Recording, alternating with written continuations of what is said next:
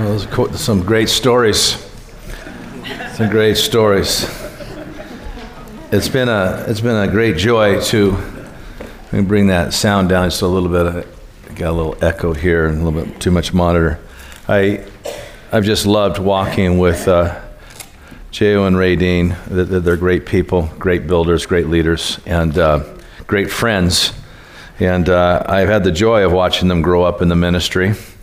And I've had the great honor of walking with them through some extremely difficult trials in their life. I mean, people know that you don't get to where they're at without a price. And you don't get to where they're at without the deep dealings of God and things that you go through. God's just not going to make you a rich businessman or woman overnight. He's just not going to give you a healing ministry overnight. He's just not going to give you a church of influence overnight. He's just not going to give you glory out of the chute. He's not. I've been mentoring for the 5 years an inventor in my church who's going to become a millionaire, and he just landed his second $1 million contract. Just texted me last week that he's going to give a tithe this Sunday at our church that's going to be more than all the money he made last year, the tithe itself. But for 5 years, I groomed him to prepare for glory. My goal was not to give him great business wisdom, because I don't have great business wisdom. My goal was when he got what he was going to get, and I knew he was on the road to greatness, that it wouldn't destroy him. And so I've watched J.O. and Ray Dean just, go through things that many other people would have been destroyed by, and yet they kept coming out better. Every trial, they kept coming out better. And, I remember when Ray Dean was in a bubble, in a radiation bubble, that no one could have contact with her. She just went in with her books just to read, and with the best attitude I've ever seen anybody ever have, facing what she faced.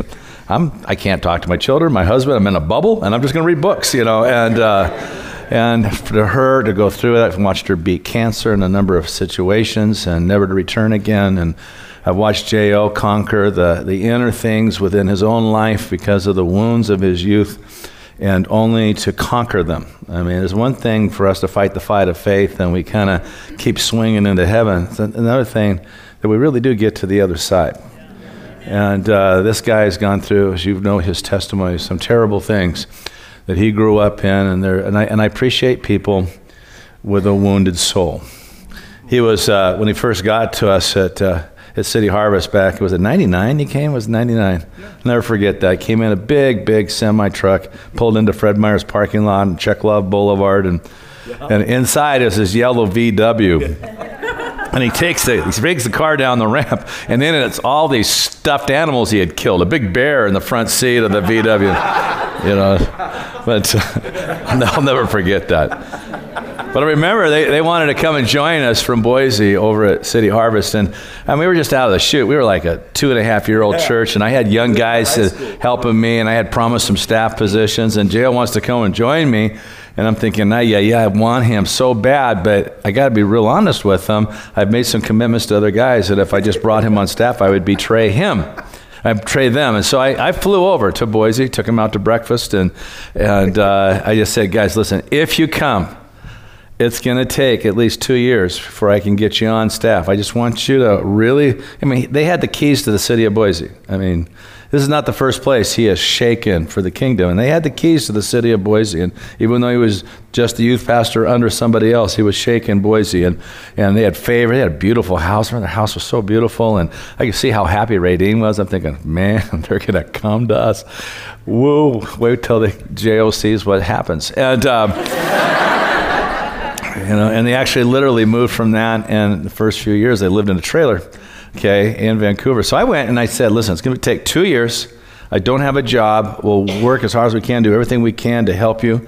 And when I left, I found out later that J.O. and Ray Dean thought Bob just said that to be politically correct, like he wasn't recruiting us. Big mistake. So when they landed in Vancouver, they thought the job was there. I was just being correct. And I flew over there to let them know that this is the reality of what I'm facing. 2 years came by, and we actually got him on staff in 2 years, and we had great times. And actually, I got spoiled. I didn't have to shift my evangelistic gift because I had J.O. and, moving just in his gift and shaking our church, and I could teach, and he could just do his thing. And we had a great 1-2 punch, and our people loved them so much, and Ray Dean just continued to grow, and Seth and Jamie Ray were in elementary school in those years, and then they were our first church plant. So it's kind of fun to watch them grow, and he's a zealot. Yeah, he had 3 kids in his youth group when he came to us at School of Youth Ministry. I got there a year and a half later, he had about 75 to 100 kids. And one of the things I always taught youth pastors to do is make sure kids have your number, call them, have the smell of sheep on you. I used to have a big sign in my office that said, "Have you had a Coke with a kid today?" And, so I try to really ingrain that in people I equipped in youth ministry. So J.O. kind of took what I said and took it to like the third power. And I remember having lunch with J.O. and Ray Dean, and J.O. told me that he actually called all 75 kids in his youth group every week. Now, he was working 4 days on construction, 1 day at the church, 75 phone calls a week and making contact. I remember seeing Ray Dean's eyes, and she had this look like, "Could you please help me?" I'll never forget that. She wants my help. And we settled him down. He brought it down into balance. It's been a great delight. And just to see what God's doing here at Heart of the City, I'm just overwhelmed with just gratefulness at what God's done with them and here in Idaho. They are definitely in their place. They're in their groove. They fit this place like a hand to glove, and it's been exciting to see the team and what God's done. Let's turn to Psalm 127 this morning. We're going to read from verse 1. I got just some quick thoughts, and then we're going to get back to some prophesying and some encouraging. And let me just say one thing about prophecy before we get into the text here. Prophecy, everyone says, well, prophecy is just confirmation. Just confirmation. Yes, it should be. It should be confirming, but sometimes it's a little bit beyond. I got some scriptures for you. Jeremiah 33, verse 5 says, "Call upon me, and I will show you things that you did not know." Good word. And so there's things God knows about us in the future and knows about us in potential that we really are not thinking about and meditating on. So sometimes the prophetic stretches you. I was in a church in Seattle, and I prophesied over this guy who was an intern in a program, and I said, "I just see you actually in Washington, D.C. I see you actually interchanging with people of influence and sharing the kingdom with them." And the guy came from a wealthy family in London, England, and was there just for a short stint. He was a Brit. He wanted nothing to do with Yanks, and he declared I was a false prophet. Because, that guy, I didn't want to go to Washington, D.C. I'm going back to London, and I'm just here for a short stint. That guy is false. A few years later, he was the campus pastor for City Church, Washington, D.C. So sometimes we think I know who I am, and I know exactly every piece of where I'm going. And the prophetic comes in many times to mess things up, kind of to take the lids up. We used to call it ruin them for God. We want to have a little bit of an edge where we just kind of see things beyond our senses. And this is one of the things that prophecy does. It pushes you into potential that you do not know. There actually is a creative word. How did God create the world? But he didn't create it out of substance. He created it out of nothing. He didn't create it out of himself. It's called, he created out of nothing, and he just spoke, and it was. So his word creates. So sometimes when you get a word, it doesn't make sense to you, don't get over irritated or get weird. Just, God, I'm going to test it. Put it on the back shelf. It's got to get tested. Jay will tell you, I have no problem seeking your forgiveness if I miss it. I was in one church, and I told the pastor I missed it with that young lady. I want to apologize to her and her family. No. I did. I had to argue with the pastor to let me apologize. Just why do I do that? Because I want to keep my gift clean. Yes. I'm not the Pope. I'm not infallible.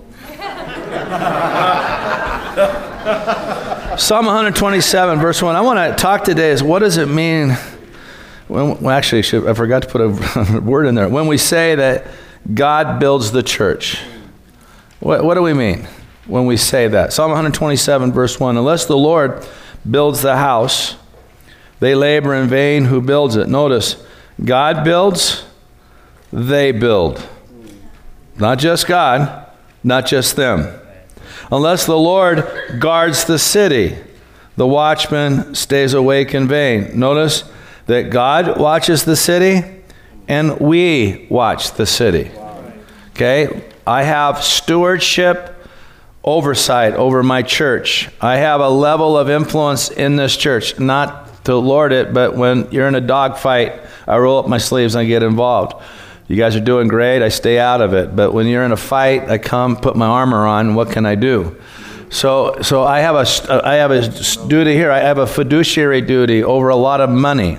I have probably stewarded in 17 years of pastor my church $40 million. So I have fiduciary duties in my church on managing money. There's an oversight that I have, but then there's a thing that God does what he does. I do what I do, he does what he does. Here, not too long ago, there was a friend of mine moved away from our city, and he had sincere motives, but he's trying to help me. And sometimes I'm going to be honest with you, I get plain tired doing the work of ministry. And a lot of people say, oh, he's tired. That means he's in the flesh. Well, if that's the case, Jesus was in the flesh, because Jesus was snoring in a boat in the middle of a squall. Okay, why? Because he was pooped. Okay, he was truly man. He wasn't bionic man. Okay, Jesus had to sleep. Jesus went to the bathroom. Digested food, excreted out, even talked about it. He did potty talk. I mean, he was a man, fully human. And so what this guy was encouraging me, he goes, Bob, that's what you got to do. You just got to give the church to him. Just give it to him. That should be so fun. Wouldn't that, J.O.? Just give the church to him. So I think I'm going to go before my church and say, guys, this year, I'm just going to give the church to him. Now, this is what this means. You can't call me. Talk to him. You can't process with me. Process with him. He's going to do it all. It's not going to work that way. Yeah, that's right. It's not going to work that way. God never designed this thing that it would just be him, but he never designed this thing that it would just be us. So what does this mean? It means that the church is God's plan. That's the first thing. It means it's God's plan. Upon this rock, Jesus said, I will build my church. Now, I just don't get it, how people got this new thing, I follow Jesus, forget the church. I don't know where they get that. Oh, I love this line. I love this line. I don't want to be involved in the organized church.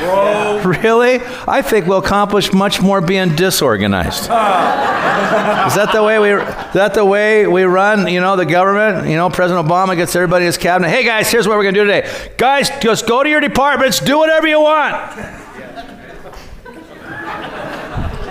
I'm going to go on a stump speech tour. You just guys do whatever you want.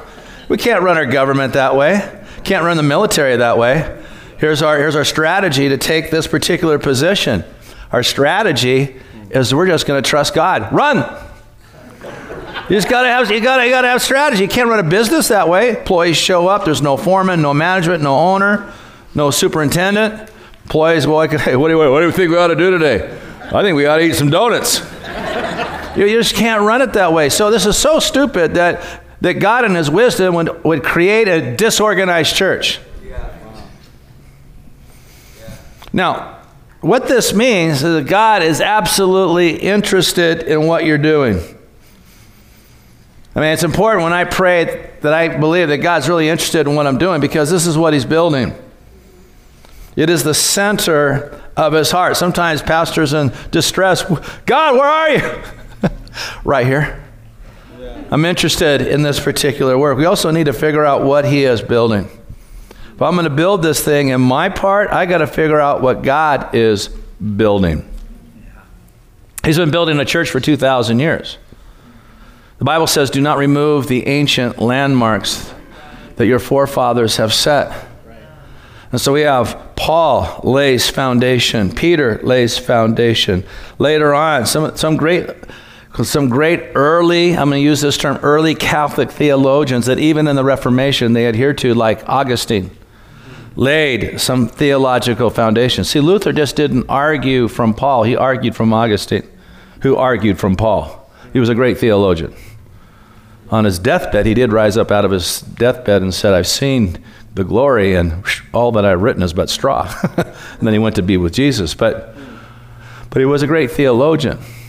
And then Luther, with his great revelation of salvation by faith, and the pietists saying, you just can't just believe on creeds. You got to be born again. Birthed the Moravian Brethren movement. And you got guys like John Hus. He was burned at the stake in Czechoslovakia because he said, man, the table of the Lord is open to the priesthood of all believers. And he had the guts to say, not all Christians are Christians.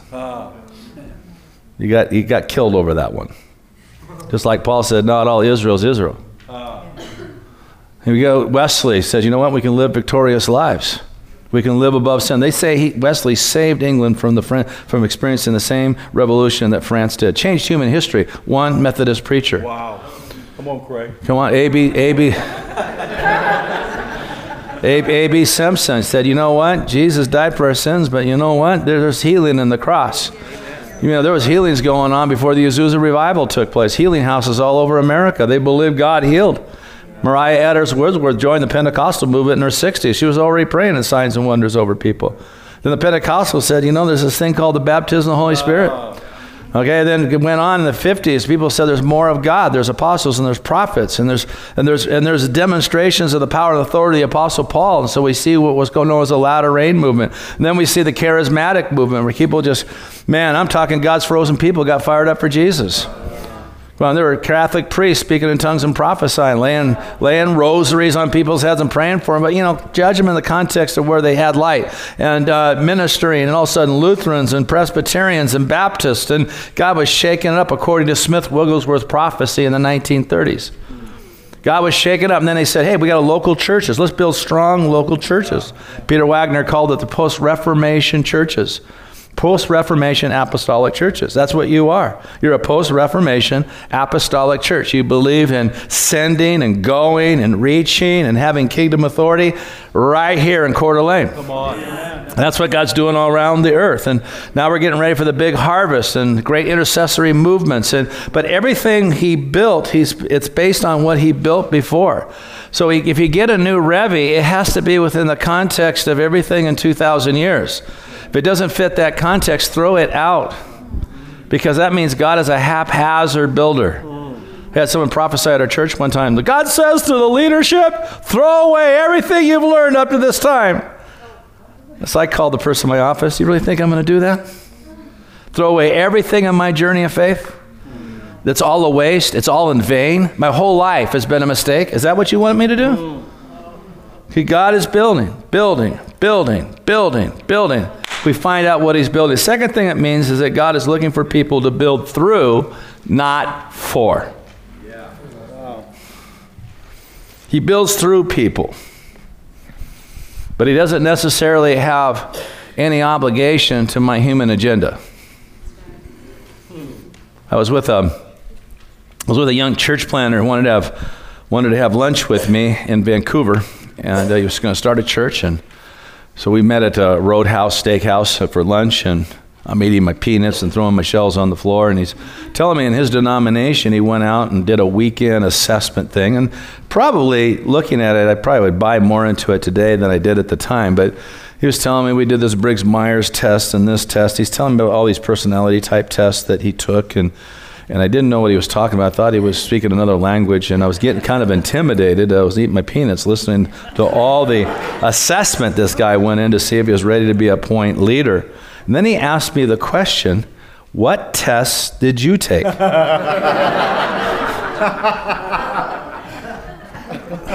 I said, well, I fasted for 30 days. And I remember him saying, that's a good idea. That's a good idea. Now, he'll build through people, but he's not obligated to let my Ishmaels live. We can create Ishmaels out of our own strength. We can try to build in what we want to build. It's interesting. Turn with me to 1 Kings chapter 6, verse 7. 1 Kings chapter 6, verse 7. It says something very interesting about Solomon's temple. So they're building Solomon's temple. It says, in the temple, when it was being built, was built with stone finished at the quarry. Why? So that no hammer or chisel or any iron tool was heard in the temple while it was being built. According to the law, that no tool will be used in building an altar to the Lord. So God will build through me, but he's not necessarily, interested in building for me in maybe my ego drivenness, or maybe my anxiousness, or I'm just going to go do this, and my lack of my prayerlessness. He's not going to build through my prayerlessness or for my prayerlessness, or because I went to Mark's church, I saw what Mark was doing, and I was saying, if Mark's doing that, I got to do that. I do the copycat thing so I can keep up with the Joneses. We just think, if you do these 5 things, you'll build a great church. That is not true. That is not true. Mark Batterson wrote the book Circle Maker. He's a tremendous leader. He's got thousands in his church in the D.C. area. He planted a church in Chicago. Same man, same gifting, same son of God. Or a son of God, I should say. Okay, same servant. He built that church in Chicago, man, up to 23 people. Shut the church down, couldn't get it off the ground. Goes to D.C., same guy. And all of a sudden, thousands. So you just can't say, you do this formula, and it'll just work for you. There's grace on Heart of the City Church. It was the timing of God, the stirring of God. It was the dealings of God. It was the season of God. It was the now of God. This place was hungry for a church like this. It was harvest to be picked. And so we gotta kind of, God wants to build through us. And I have a principle that I use in my church, and it's really simple. The grace is lifted off of that. Sometimes we're trying to, as Irvin Baxter once said about Mary going to the tomb on Matthew 28, and the body of Jesus was not here. The angel said, he is not here. He said, we're always going to where the body of Christ was. Wow. So sometimes we're going to use, we did this in the Jesus People movement and it really worked. But we're not in the Jesus People movement anymore. We're in the postmodern, hipster, ex-hippie, states legalizing marijuana, confused culture. We're just a different generation. It's different. We're confused. We're weird. We're trying to make sense of the kingdom of God in the midst of this whole thing. And so grace is lifted. So what, God, are you doing? The third thing it means that God wants us to work on his timetable. Now, Jesus used a statement where he said to his mother, and he said it in about 4 or 5 times in the book of John, my hour has not yet come. I just preached on the marriage of Cana, and Mary was persistent. They turned some water, take care of the waters, the wine situation.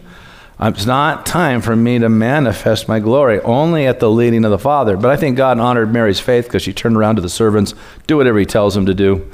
And I think Jesus got a green light from the Father. Jesus says the Son does nothing except that, John 5:19, that he sees the Father doing. James says, don't say tomorrow we're going to go do this and that and buy this and go and sell, but say if the Lord will. So for us just to presumptuously assume I'm going to do this and I'm going to get this is called presumption. And it's a pride movement that I'm not humbly submitting myself to the timing of God. And so it means that God has a timetable, so we got to figure out the timetable. Paul couldn't get into Bithynia. He couldn't get into Asia, but all of a sudden, seeking God in the middle of the night, God, I have broken noses from the doors you're shutting. The Bible says the Holy Spirit forbade him. Then the Lord showed him the Macedonian vision. So I tell church planners, I tell guys going out in the mission field, you go, and when you get to A, that may not be your final destination. You're going to see B, but you'll never see B until you get to A. God only guides a movement, but we got to look at his timetable. Some churches have great things God has in store, but they're in a holding pattern. You've been on airplanes where it seems like we've been circling this airport for a long time. What's going on? The guy gets on, yeah, they have no gates down there for us to go into, so we're going to circle around here for the next 5 hours. Okay, sometimes that has to do with readiness. Sometimes that has to do with preparation. Sometimes that has to do with purifying. Sometimes it's discipline. Sometimes he's preparing the soil of where he's taking you. You don't know why God's holding you back. Matt and Lisa Mold, who pastor at New Vintage Church in Tri-Cities. There was a guy named Elijah Waters who was there for a long time who just basically had the keys to the city as a youth minister. He left. When he left, it left a big hole in the community. And the community, all the Tri-Cities, was kind of dry in spiritually speaking. And when Matt came, it's a jock town. Matt's sons are outstanding athletes. It was like the perfect Little League family fitting the perfect Little League community that was looking for a relevant preacher on fire for God. And it was like this perfect thing that God put together in the timing of God. It wasn't because Matt fasted. Matt went to the beach one day and got the mind of God. He says, God told me. I went to the beach. By 5 o'clock, he told me. Matt hates to fast. And he hates to fast. He just doesn't like it at all. And I'm thinking, punk, you got to fast like a month, Goes over there and just turns the place upside down. But God has his timetables for his reasons. Okay. The fourth thing, it means that God will call us to build something beyond our ability. You look at 1 Corinthians chapter 1, and Paul kind of describes God's team. And he's trying to show that God uses foolish instruments. And he says, for example, look at the church. And he says such things as verse 26, chapter 1, you see her calling brothers, not many wise. Okay, he didn't say not any, but he says in a church, most of us are dumb. And me included. You're not many mighty or people of influence. I have a U.S. Congresswoman in my church. That's kind of cool. And then I have a bunch of people like me, just normal people. He says there's not many noble, and that means people of high class or wealth. Didn't say there's no rich people, but this doctrine that everybody can just believe and be, a millionaire is a bunch of baloney. Okay? Now, I believe in prosperity. I believe that, we have to have money to accomplish the purpose of God. I think it's, someone called my wife complaining against a friend of mine, and this person that called my wife who was complaining against this friend of mine, she lives in a city where you have to be making into the 6 digits to live in this city. And she says, I think he's a part of the prosperity gospel. Well, what a hypocrisy, because you can't live in the city where she's calling from unless you're prosperous. Okay, so prosperity is important. God's people have to have money for missionaries to go, okay, for things to get accomplished. It just takes money. Money in the hands of good people, Dave Ramsey says, accomplishes good things. So let's just be practical. It's a great word. We got to have money to do it. We don't have money, we don't do it. The end. For God to have money, you have to have money. For you to have money, you got to prosper. That is what it's like. Now, that doesn't mean that everybody's driving Beamers, or if you drive a Beamer, you're out of the will of God. It just means that we are stewards over money, and we want a lot of it to steward so we can give it to the kingdom of God, and then he gives us richly all things to enjoy. I put a hot tub in my back deck here. I said, honey, we're just going to do this. My wife just, let's not do that. She can shop at Nordstrom's, but she goes to Value Village. And because she's a modest person that way. But, we can afford this. We're going to build it. I'm going to sit in it every night. I'm kind of one of those. I'm kind of cocky at 60. I am. It's really kind of cool. You don't really care. You have nothing to prove. You're just cocky. You just I got in there. I'm 60 years old. I've been doing this in my 20s. I have gone through every experience. I deserve this hot tub. Now look at this. Why does God choose kind of a nameless, faceless church? Verse 27, he's chosen the foolish things, the weak things, the base things. Verse 28, the despised things are like this, the things which are not. Why? Verse 29, that no flesh should glory in his presence. So what God does, he gives us a challenge to minister beyond our ability. Now, I'm going to be real honest with you. J.O. knows he's not a great theologian. But what he does know, that I have the body of Christ to lean on. So when he's got questions, he calls me up. He calls other teachers up and walk this through me. He's teachable. He's learning. 3 Kings. But I could put a bunch of people from seminary, and put them all together. They can't do what this guy does. I mean, we think Jesus is impressed with Yale University School of Theology or something? No, he's impressed with the anointing. Now, Dr. Strong over here, you don't know. This is Dr. Mark Strong. Okay, this isn't some wimp. But Mark's anointing is not in his degree. His degree just opens doors for him, sharpens them up. Yeah, but there's a flow of the prophetic life of God in Mark. I don't bring Mark to my church because he's a doctor. I bring him to my church because he's a gift. And he's been a gift for years. That's why I bring him to my church. I appreciate education if it's in the will of God for you to do that. And but I've been in classes with graduate students, and just being a homespun theologian, I can basically outdo them sometimes. And I'm not being cocky. Well, I am being cocky. I'm 60. But but it's in the anointing. But the issue is, why does God choose J.O.? It's really simple in verse 29, that no flesh should glory in his presence. No flesh should glory in his presence. I watched this man in places of absolute weakness where he's just at the end of himself, only to see God resurrect him and do miracles for him. It's the fifth thing it means. It means that God will bring us to a place of weakness, so we will depend on him and give him glory. So if this is the case, then why does God have to bring me to a place of weakness?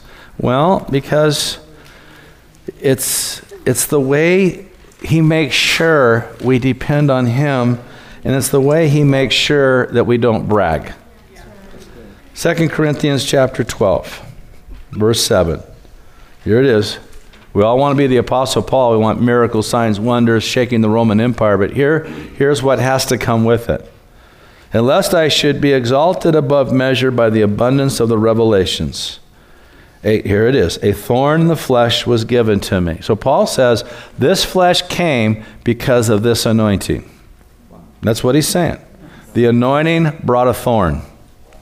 Now, I like it that he doesn't define it, because that means that all of us throughout church history, we can go through our thorn experiences and look to Paul for comfort in this thing. If he defined it, then we would all dodge the bullet on the thorn. But God has this thorn he has for all of us that's kind of specially packaged for each one of us. And he says it's a messenger of Satan to buffet me. So God will allow a measure of demonic activity against us for the purpose of bringing brokenness to come to him to fight the war. Now concerning this thing, notice, I pleaded with the Lord 3 times that it might depart from me. And why did Paul just stop at 3 times? Because he received a prophetic word. My grace is sufficient for you. You can just say, God doesn't say no, but he says, my grace is sufficient for you.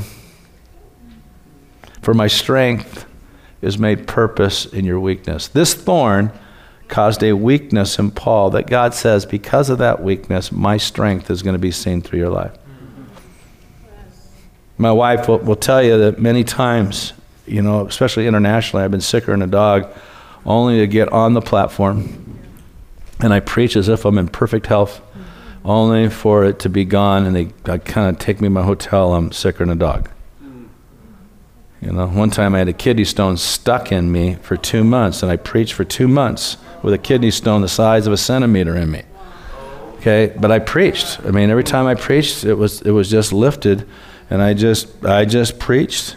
Mariah Eder Woodsworth, she was in a wheelchair at the end of her life in her little tabernacle in Indiana. When they put her on the platform, she stood, preached like a lion, and as soon as she was done, she collapsed again, put her in a wheelchair, hauled her off. I'm going to move my strength through your weakness. Therefore, Paul says this, most gladly I'd rather boast in my weaknesses, that the power of Christ may rest upon me.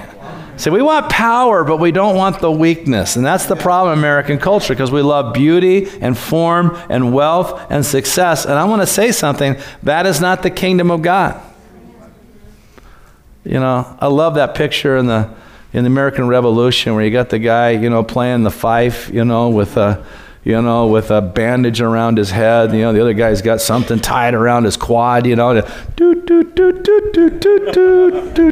That's God's army. Where's your team? Right here. It's coming out of the locker room right now.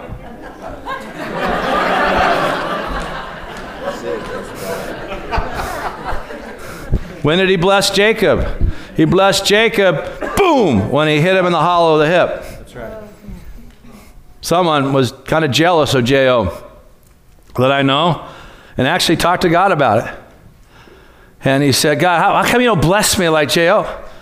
The guy, and God said to him, do you want to carry his cross? He backed away and said, got it, Lord. I got it. Power rests on you in times of weakness. Now, even wounded, we're blessed. Jacob was blessed. But we have a place where he brings us to a place of dependence on him. Then Paul says this most masochistic thing. He says, I take pleasure in weaknesses. I take pleasure in reproaches. So someone comes up to me and says, Bob, you're just you're dumb, and you're just a bad leader, and you just miss God. Thank you. Thank you. The anointing's coming. The anointing's coming. Come on. Come on. Why does he take? He said, for when I'm weak, then I am strong. Chesty Puller, U.S. Marine, surrounded by Japanese troops. Tells his men, we got them right where we want them. Yes. I take pleasure. I take pleasure. 6, it means that God only requires us to do what is within our human capacity. For he gives, Psalm 127, verse 2, he gives his beloved sleep. It's vain to stay up late. It's vain to eat the bread of sorrow or the bread of anxiety. Now, ancient man worked 6 to 6. They didn't have electricity. They didn't have cars. Basically, your work day was you got up when the sun got up, and when the sun went down, you ended labor for that day. You read by candlelight, and torch fire, and put a candle in a skull, and your evenings were study, reflection, and rest. Usually went to bed at 8:30, 9 o'clock at night. That's farmers' hours, but there was an agrarian culture. And that's the way they did. When, whether you're a hunter and gathering culture, an agrarian culture, you just didn't do it all day. Hunter-gathering cultures, you just gathered, ate your meat and berries, and were kind of sprint, long rest, sprint, long rest, sprint, long rest. That's just kind of the way you did. We don't rest enough as a culture, and we're killing ourselves. People are all, you go to Kauai, and I work with a church there. People live on the island of Kauai 8 to 10 years longer than we do here in the mainland. Why? Because they all go to Hawaii and they'll no longer be a restful place. But because they rest. We're to let, God is building and God is covering. Now, 6 to 6, we do our job. So I have some evening meetings sometimes, but I've actually been trying to do this where Sue will eat dinner a little bit late, maybe 7-ish, but I'm going to try and end the evening. Now, we've been in kind of a wild season lately. It's been kind of hard, but it scares me when I get in that wild season because I know what it does to me. I do better doing what I'm biologically geared to do. Kind of sun up to sundown and kind of work that thing and then cut it off. I'll come back and I'll face it the next day. But what about, God's got it covered. What about that? God is building. He who watches over Israel neither sleeps nor slumbers. Okay. Wesley, we say, oh man, John Wesley, man, he wrote 233 books. He preached 60,000 sermons. He traveled over like 100,000 miles. Yeah, but his wife hated him. He didn't even go to her funeral. Charles Spurgeon, Prince of Preachers. Man, yes, but he fought serious depression. David Brainerd just went after the Native American, and but he burned out at 29 and died. Evan Roberts, Welsh Revival, had a nervous breakdown, never returned to ministry. Larry Lee, could you not tarry with me for 1 hour? They used to find him curled up under his desk in an embryo position. I have many friends who have burned their adrenaline out and crashed for years out of ministry to rebuild their adrenaline gland. Come on, God, we're not here to kill you. We're here to say, do what you can. Rest. God is building this thing. God is building. Means also, number 7, that God wants us to build with a spirit of rest. Jesus said, take my yoke upon you. That means I minister not out of guilt. I don't minister out of guilt. I minister out of, I'm an accepted son. That I'm trying to do the best I can. Now, I can get lazy and everything else, but there's no judgment against me. God can say, Bob, stir it up here or there. We're not to minister out of weariness. We're not going to minister out of comparing. You do your best, forget the rest. Come on, as Tony Horton says. He did a P90X thing. But you do your best, and you basically give it to God. Even my best, I say this to worship leaders who just want to perfect every sound, every intro note, everything that they do, every interlude. I said, when we do our best, it's like a 5-year-old kid drawing a picture for his parents. Come on, we're talking about the creator of the universe who created music, the creator of the universe who created oratory. The creator of the universe knows we're only using a small portion of our brain. Okay, so when we get, God, look what I did for you. It's like a 5-year-old kid drawing 2 stick men of mom and dad. See, I drew a picture of you. Oh, it's so beautiful, honey. You're like Michelangelo, That's all it is we're giving to God. Take my yoke upon you. One time I was just tormented with guilt over my church. And I was on my knees. I said, God, am I doing a good job? Am I doing a good job? And I got off my knees and I got in my car. It was a Saturday morning. I drove to the church and went to my office. And one of my pastors the day before had posted at the end of the day a cartoon picture of Jesus on my door. And it was Jesus smiling with his thumbs up. And underneath it said, you're doing a good job, my friend. Come on. God speaks. So you got someone in your small group, you didn't call me, and you didn't do that, and you didn't do that, and you didn't do that, and you didn't do that, you didn't do that, you didn't do that. Jesus was not driven by man. He was driven by the Father. Yes. He did what the Father. You love people, but if we're going to put this on a performance thing, time out. We're not going to go there. We're not going to go there. I take my yoke upon you. My yoke is easy. My burden is light. These people burn. I burned out for God. No, you don't burn out for God. You do your best. Let God build the church. It means that the church will be built through prayer.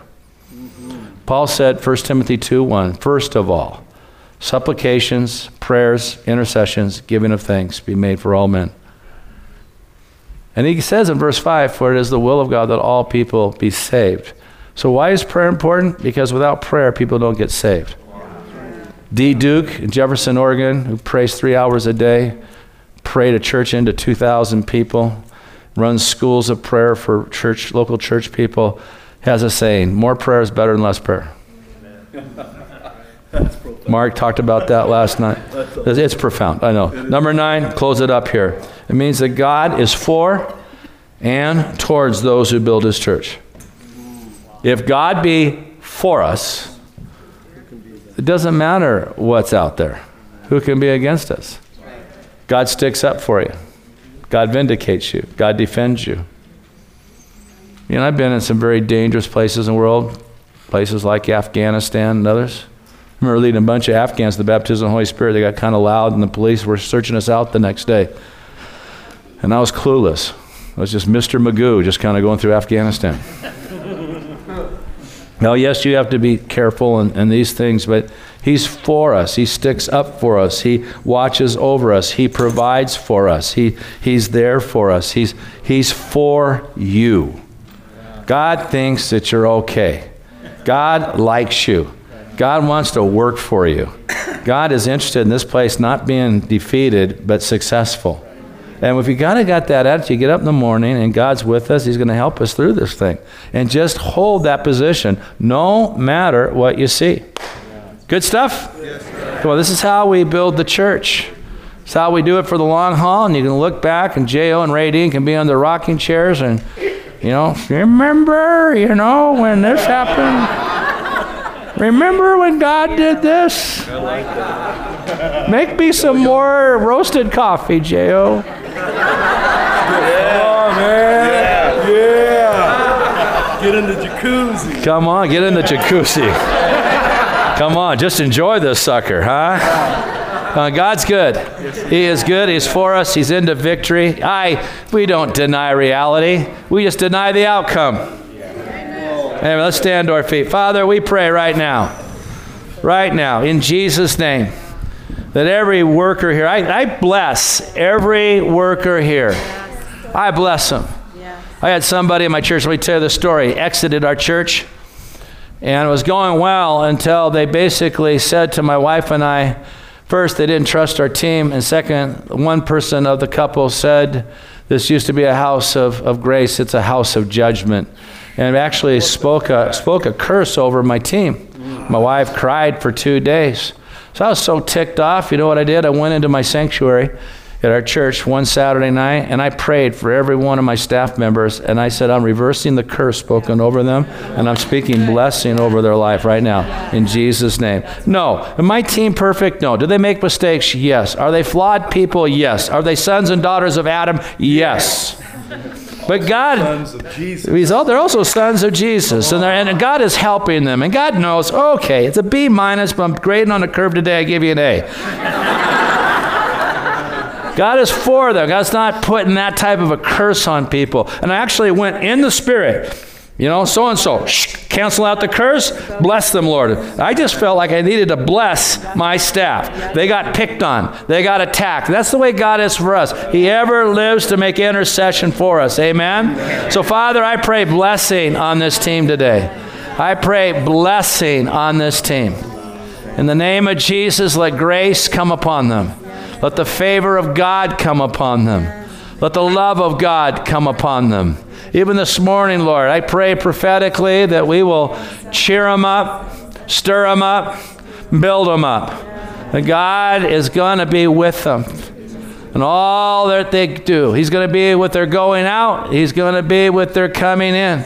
Lord, I believe you're going to spring miracles on this church, Lord, in this new direction that they're going with a new facility. I believe, Lord, that there's going to be things that only you can do. I believe that there's factors that only God could do. There's a God factor that's going to be completed and filled in by you. I believe people are going to give sacrificial gifts, and they're going to have miraculous things take place. I believe that people are going to see with their eyes, I can't believe what just happened. Because, Lord, you built the church. Lord, you're building this church. I pray for individual businesses that they would be blessed. I pray for people's health, that God, that they're going to see themselves even gradually and miraculously overcoming certain things that are within them. Yeah. That the same Spirit that raised Jesus from the dead is going to bring life to their mortal bodies, Lord. We thank you for the richness of blessing, and that they would walk as ministers of grace and blessing, that they would be blessed, and then in that blessing, they would bless. Amen. We can only bless if we're blessed, Lord. We can't bless if we're cursed. And we're not cursed. You took the curse upon yourself. And Lord, I know you take us through your dealings, and I know that you bring brokenness, and I know you do these things, but God, only to do us good in the end. Yes. And thank you for what you're doing here. We just pray for the release of your voice this morning, for the release of your counsel, for the release of your heart. Father, in the name of Jesus, in the name of Jesus. Now, J.O., do you want us to start prophesying? What do you want? You're the leader. I think that if you're the flow that way, then I'll do. Do you have something else? You want to do some announcements right now? No, let's flow with this, and then I'll do the announcements. Yeah. Okay, you're in charge. I submit to you. Amen. Because the Holy Ghost is here. The Holy Ghost is here. Amen. My sister right there, blonde hair, you're staring right. Hi, how you doing? Right next. Right. I'll get a word for you too, but I got one word for you. I believe that you're going to be, with a tremendous ministry of compassion, working with, like, I even hear the word battered women and women who are broken. And just the gift of mercy just flows through your life. You know, you've suffered disillusionment and you've suffered some not too good things, but you haven't gotten bitter over this thing. You just said, you know what, I'm going to pick up myself and I'm going to walk. And you know, I can only go forward. But going forward, you've seen yourself go from strength to strength. You've seen yourself go from glory to glory. And wisdom's coming and added. You're just not going to counsel out of your own experience, but you're going to counsel with things that you've learned. And people are going to come to you to be strengthened by you. Amen. You're gonna know, wow, I'm being used by God in this way. And the person says, you just really helped me. I mean, I've just been, this one word of wisdom can turn the key on somebody. And God's going to give you great wisdom, great discernment. And you're just going to have tremendous prophetic insight into them. You receive this? Amen. Father, right now, in Jesus' name, let the anointing touch of my sister just come. Just minister to her, minister through her. Amen. You know, when he restores, he always restores to greater quality and quantity. It's a law of restoration. And I believe that's going to be true to you. He's going to restore the years. He's going to restore the dreams. The second half of your life is going to be like lemonade. Wow. And the first half of your life had a lot of lemons. But man, you're coming in to the world of lemonade. And sometimes you're just going to say, how did this all happen?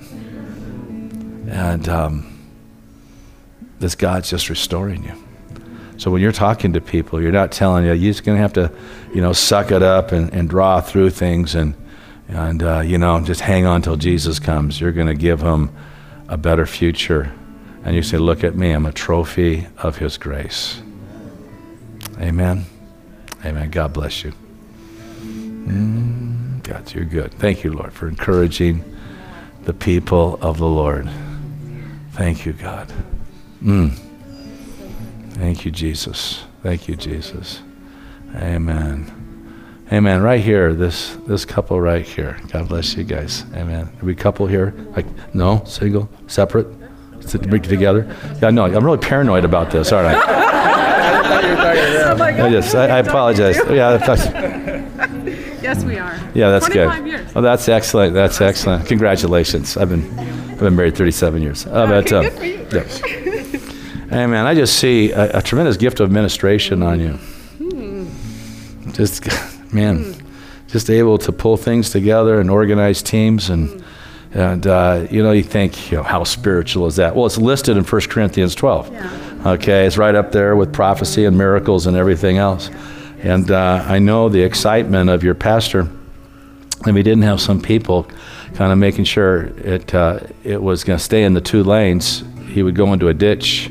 So he needs administrative people around him. And I just believe you're going to be kind of a general without general title in the church. Yeah. You got an authority, go do this, go get that, shot for that, don't do that, let's do this. Creative ideas even to make this place better and serving people.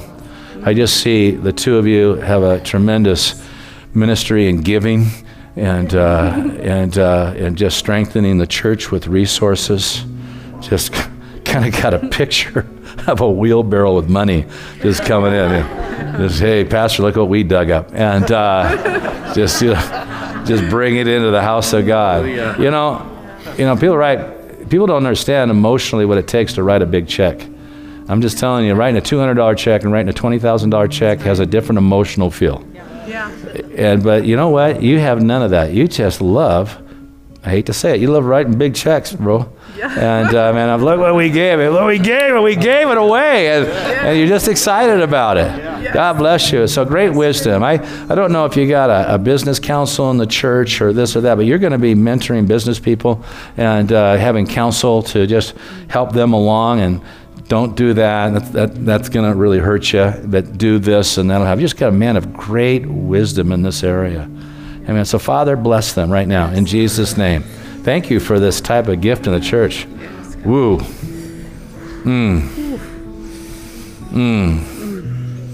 You know, in the tabernacle of Moses, every board was stuck in these bases that held two boards together, and without those bases, those foundational bases, the whole tabernacle would cave in. And you're people of the undergirding that hold this thing up from the bottom up. And I just see you like glue, and you're walking around and you're making everything adhesive in this church, and making everything adhesive in this church. Financially and teams and things going together, this thing is going to fly because you're part of that company. Father, we thank you in Jesus' name. Amen. And you know, sister, there's a prophetic touch upon you. I mean, there is. I mean, you get somebody in your mind, you can't shake it. I mean, that person, why am I thinking of so-and-so? And just keep following that nudge, because God's directing your steps. You got scriptures you give people, and things come to you. I got a verse for you, and it's just not a verse. It is the verse. And maybe a word of encouragement may not seem too profound, but it may be the word of the Lord to them. I had a businessman in my church going through a dark time, and he walked into my church, and he says, God, are you with me? That's all I asked. God, are you with me? And someone in my church walked up to him in the middle of prayer. He says, I just feel like I'm supposed to tell you God's with you. Now, you say that, way too profound. To you, it's not, but to them, it is.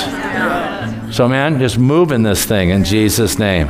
Move, counsel, resources, blessing, strengthen the house of God. Lord, just bless them today in Jesus' name. In Jesus' name. Amen. Amen. Amen. Stir it up, Mark. Honey? I'm Mark and Honey.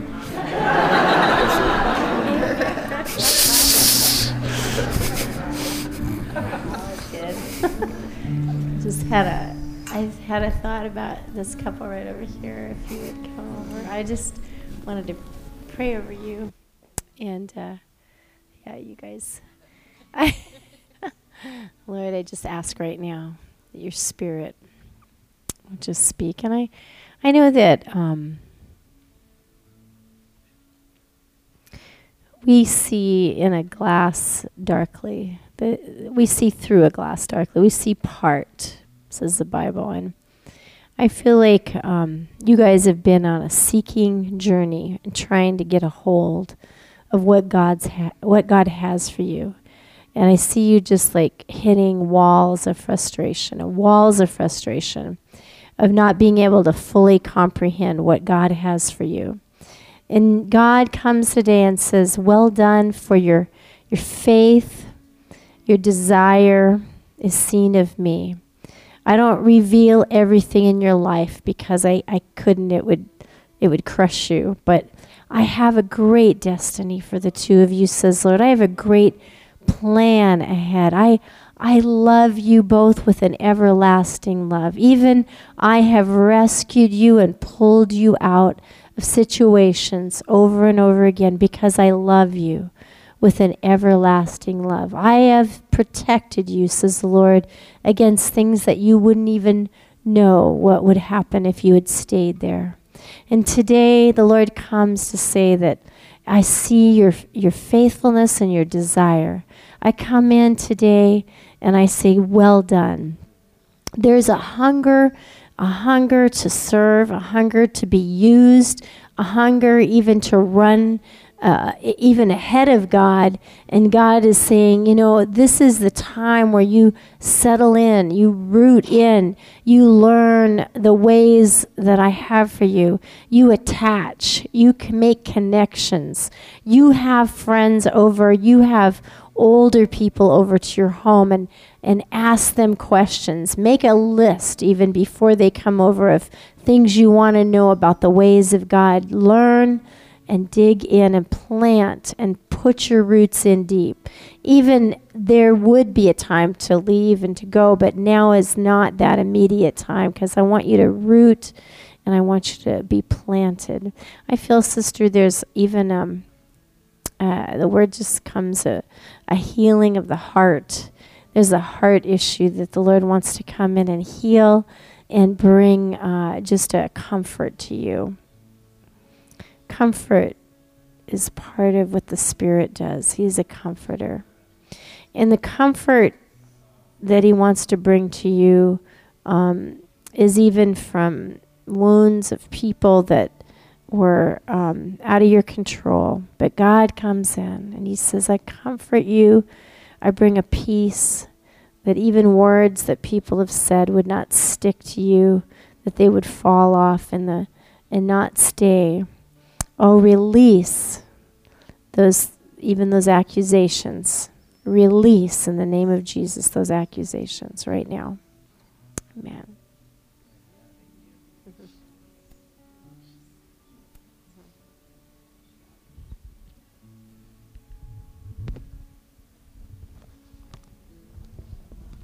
Pastor Bob was sharing, one of the things that just kind of struck my heart was just the need for that rest and replenishment.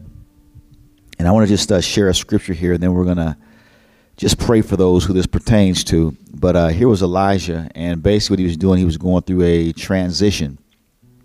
He was leaving off the scene, and God was in the process of having him to anoint and his successor. And so he was making a journey from one place to the other. And so he'd reached a place where he was like, pretty much just kind of burned out, and he'd had enough. But verse 7 of 1 Kings chapter 19, it says that, verse 5. Starting verse 5, it says, Elijah, he lay down under the tree and fell asleep. And all at once the angel touched him and said, get up and eat. He looked around, and there by his head was a cake of bread baked over hot coals and a jar of water. He ate and drank and then lay down again. And the angel came back a second time and touched him and said, get up and eat, for the journey is too much for you. So he got up and ate and drank. Strengthened by that food, he traveled 40 days and 40 nights until he reached Horeb, the mount of God, and there he went into the cave and spent the night. And so we talked a little bit last night about the journey that God has for you. And you're going to need the strength to be able to go the distance. And if you're here this morning, and in your heart, you say, man, my tank's a little bit just depleted. I don't want to give up. I'm not discouraged. I'm not, overwhelmed. But just the needle on my gas tank is a little low. And I need God to pour into me something just to sustain me, to keep me going. When Elijah got that fuel, said for 40 days, he was strengthened to accomplish that piece of the journey. And so you as a church, there's another place God's taking you to. And so God wants to make sure you have the nourishment and the strength, the chutzpah, to be able to get to where it is that he wants you to go. So what I like to do is, if you're here this morning and you just say, hey, my tank's a little bit depleted. We all get there. I mean, hey, Elijah's the man. If he got there, you and I can get there. And I just want, if that's you, just want you to come and just line up along here. We're going to pray. We're going to just trust God to pour some fresh sustenance into your being to give you the strength you need to keep moving. Amen. And I just prophesy even over the house today that this will not be a season of, okay, we got this this project coming up, and we got to make all these transitions. It's not going to be that. But I believe God is saying it's going to be a transition and a season of joy. You're going to know the joy of the Lord. And I believe this. The day will come, even when there will come a book out of this house. Pastor J.O. and Pastor Rainey, they'll write a book, and they'll talk about the joy of impacting a city. And within that will be the story of all that's gone on here, the good, the bad, the ugly, and the great, and the awesome stuff that's taken place. But it's going to capture that reality that God has just submitted in this church, that even through it all, this place is a house of joy. And so the food God's going to give you today, he's going to give you some nice meat that's going to be joy to your soul and to your spirit, that's going to propel you forward for the journey. Just lift your hands to the Lord. Hallelujah. Father God, we just say thank you today that, Lord, you are wiping out weariness today, fatigue, Lord God, just tiredness, Lord, from the journey and the battle, Lord. You know that our strength is limited, Lord. But, Lord, today you are coming to just renew the strength of your people. And so we say, Holy Spirit, just come, Holy Spirit, and just begin to pour into the depths. Pour into the depths, Holy Spirit, in Jesus' name, God. Now just let the Lord just do something wonderful in your spirit and your heart right now. Oh, God. Oh, God. Oh, Ramamashiko Tororobo Sando Rabashala Labasata Baba. Isholororobo Satiliri Arababa Kashata Lamanata.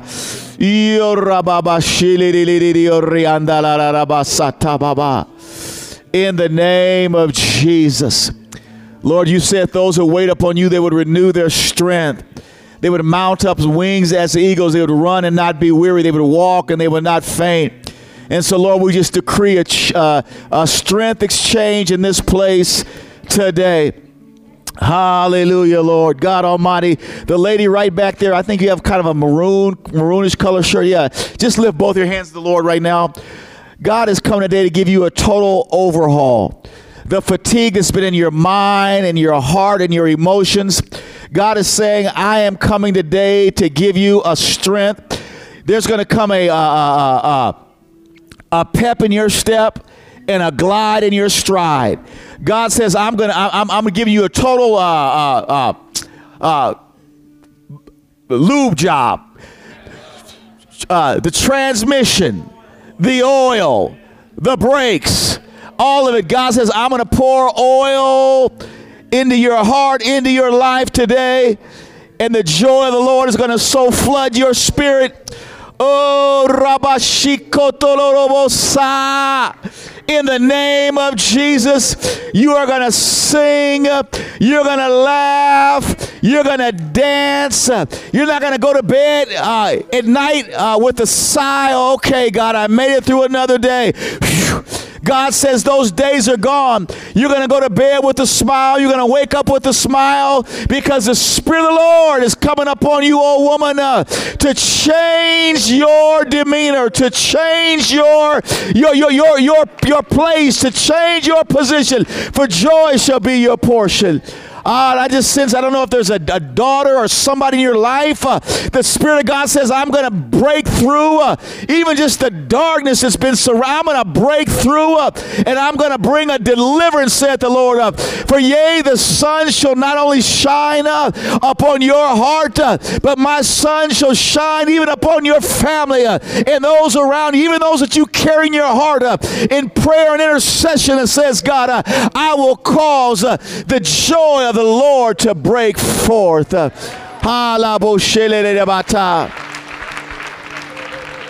a lady here. There's a lady here. Ever since I hear this Lord saying, even 12 years old, even since you've been a teenager, you have had bouts with depression. I mean, it's just been something that's been chronic in your life. And I hear the Spirit of the Lord saying today, right now, He is going to break. You're going to get a miracle. You're going to get a miracle. The Scripture says this, is that when Moses and the Israelites got ready to cross the Red Sea, God told Moses, He said, the Egyptian you see today, you will see no more. And that's the word of the Lord for your depression. You will see it no more. If that's you, just wave at us. We want to pray for you. I believe God wants to just break that yoke.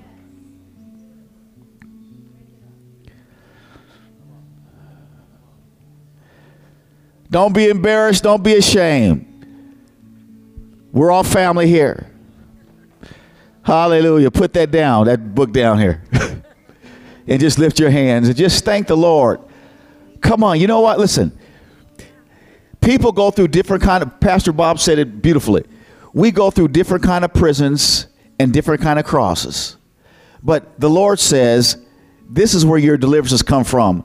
You sought the Lord and He heard you. and he delivered you out of the miry clay, and he set your feet up on a rock, and he established your goings, and he's putting a song in your mouth. And the Lord says, even the fear that just comes up on you, will this hit me again? Will I be overtaken? No more. You are free. You are free. In your mind, you are free in the name of Jesus. Hallelujah, hallelujah, hallelujah, hallelujah, hallelujah. One more thing before I pass the mic off. If you, I hear this. Sometimes it's not just doing the work that wears you out, but sometimes it's the issues that you grapple with, even personally, that wear you out. Remember, the Bible said there's a woman who had an issue of blood for 12 years. She suffered. She spent everything she had. She went to the doctors. So socially, she was depleted. Financially, she was depleted. Physically, she was depleted because she had an issue of bleeding. So in other words, life was going out of her caused by an issue. And I believe that if there's someone here today, I don't know what God's not giving you nothing specific, but you've got some issues that need to be plugged and healed, that are literally draining the lifeblood out of you. I just feel the presence of God here today. Just a miracle for you that God is going to let you feel in your body like that woman. You're healed from that plague. So if that's you, just kind of slip your hand up. We're going to pray. Jesus, if you see somebody with their hand up, just we're all in this together. Just go lay hands on them. And we're going to just pray and just trust the Lord today. We're going to release faith to believe the Lord, to cauterize the bleeding in Jesus' name. God, we speak to these mountains in the name of Jesus. We say, be thou removed. We say, you have tormented long enough. The lessons that needed to be learned, they have been learned. Lord, now it's time to move forward. They've been around this mountain, Father, long enough. So God, by your grace, by your power, by your anointing, we declare release. We speak it. We decree it in their hearts and their lives today, Father God, in Jesus' name. And Father, we lay hold of the same testimony as that woman with the issue in blood. She said when she touched you, immediately she felt in her body something had changed. And Lord, you gave that woman that assurance that something had changed. And Lord, for these we're praying for this morning, God, give them that assurance in their spirit, Father, even now, that something has changed. We thank you and we give you the glory in Jesus' name. Jesus, Jesus, Jesus. Hallelujah, Lord God.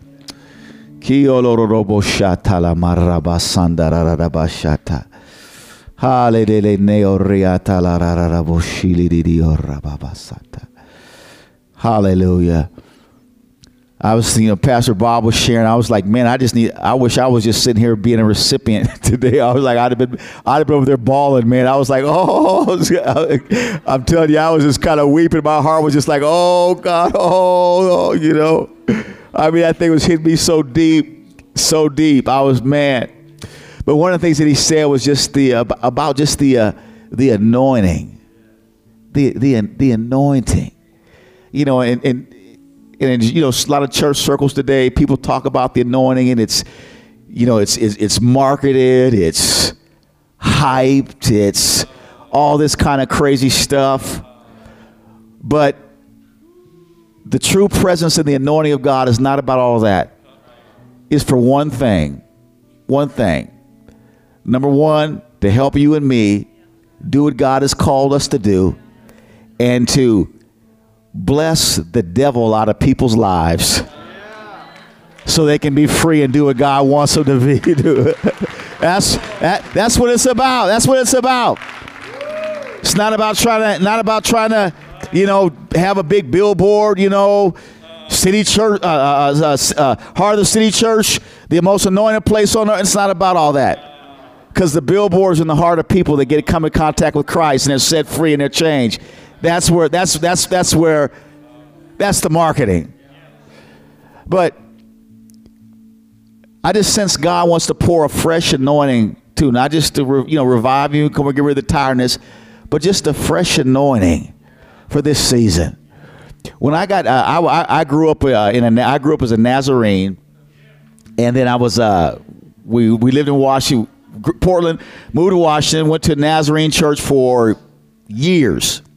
Then when we left the Nazarene church, I was part of a Methodist church. So got saved in the Methodist church, went to Methodist seminary, and all those kind of stuff. And so growing up, I didn't know nothing about all this stuff that we're doing here. I mean, like I remember the first time I went to an MFI conference, and they were prophesying, "Thus saith the Lord, the house of the Lord." I'm thinking, man, these people are weird. I'm like, what kind of terminology is the house of the Lord? And then this lady gets up, she starts singing, she's prophesying. I'm like, what is that? But the thing was, I liked it. Even though I didn't know what it was, I liked it. And something was kind of drawing me. And so that was different. And I remember the first time I heard about the baptism of the Holy Spirit. I was sitting in a church service, a church called Maranatha in Portland, and I was sitting next to my aunt, and then my cousin was next to me, and all of a sudden my aunt starts going, sha la la la ma ma la ba la la ba la la la la la la la. And I mean, I was so hungry for God. I tapped my cousin. I said, "Lynn, what prayers that Auntie Odessa's praying? Tell me what that is, so I can go buy a copy of it." I thought you had to buy a copy of that prayer. She looks at me, she goes, "Boy, you are so stupid." She says, "That's tongues." I said, "It's what?" She said, it's tongues. I said, "Okay, whatever it is, I know that I want it. I know that I want it." So God filled me with the Spirit, got tongues, and then this whole prophetic thing started happening. I'm like, man, this is just so weird. What is this? I'm sitting in a prayer meeting and I feel this thing going on inside of my heart, and I'm like, God, I'm confused. And so this one lady, she's prophetic. She comes, she says, "This thing you feel in your heart," I'm a Methodist now, She says, "This thing you feel in your heart," she says, "this is a desire to prophesy, and you will prophesy in this city. You will prophesy in this church. You will prophesy in different places." I'm trying to figure, okay, now I need to get a dictionary so I can see what it means to prophesy. But my point for all that is this, is that it's not just one outpouring of God in your life for everything. We need fresh anointings to do what God has called us to do. You guys can't go on the anointing you had a year ago or 2 years ago. Come on, this thing has got to be fresh. It's got to be new in terms of what God wants to bring forth. Like Pastor Frank said, new levels, new devils. Well, not just new levels, new devils, new levels and new anointing. New levels, new deposit and empowering from God to do what God has called you to do. So I want to ask if you would just raise your hand one more time and in your own way, just begin to cry out and just ask God. And maybe there's somebody here that hasn't been baptized in the Holy Spirit. I don't know. God wants to give you your prayer language. Just open up and just receive the baptism. But just begin to ask God specifically, whatever your area of ministry is. If it's children, if it's small group, if it's feeding people, if it's working in the parking lot, whatever your ministry is, just begin to ask God for a fresh anointing.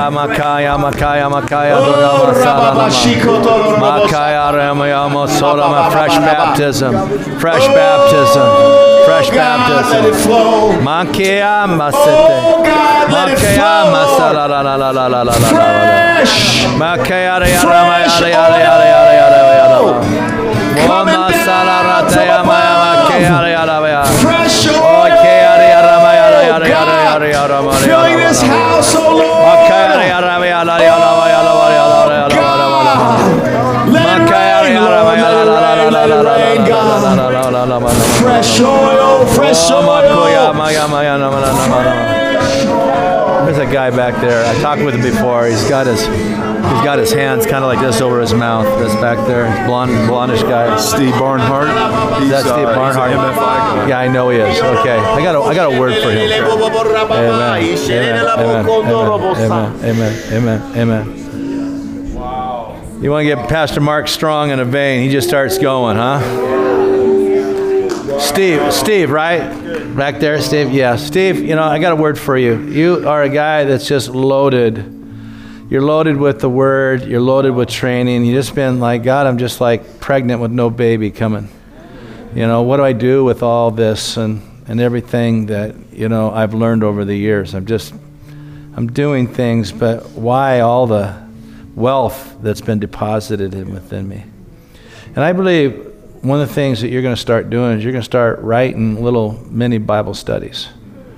Just things can be used in small groups, even subject topical, but sometimes just even a book, just to study the book of Philippians and just give book studies. And you're going to be able to write them out and put them together. And there's going to be this teaching gift that's going to come through writing a structure and giving tools. You're going to be like a tool chest, giving tools to the builders of the church and just add that dimension. I don't know if you've ever had a heart to write anything and put anything together like that. But Father, right now, in Jesus' name, I just first encourage my brother that his days aren't over and he's not going to keep going around the mountain, around the mountain, around the mountain.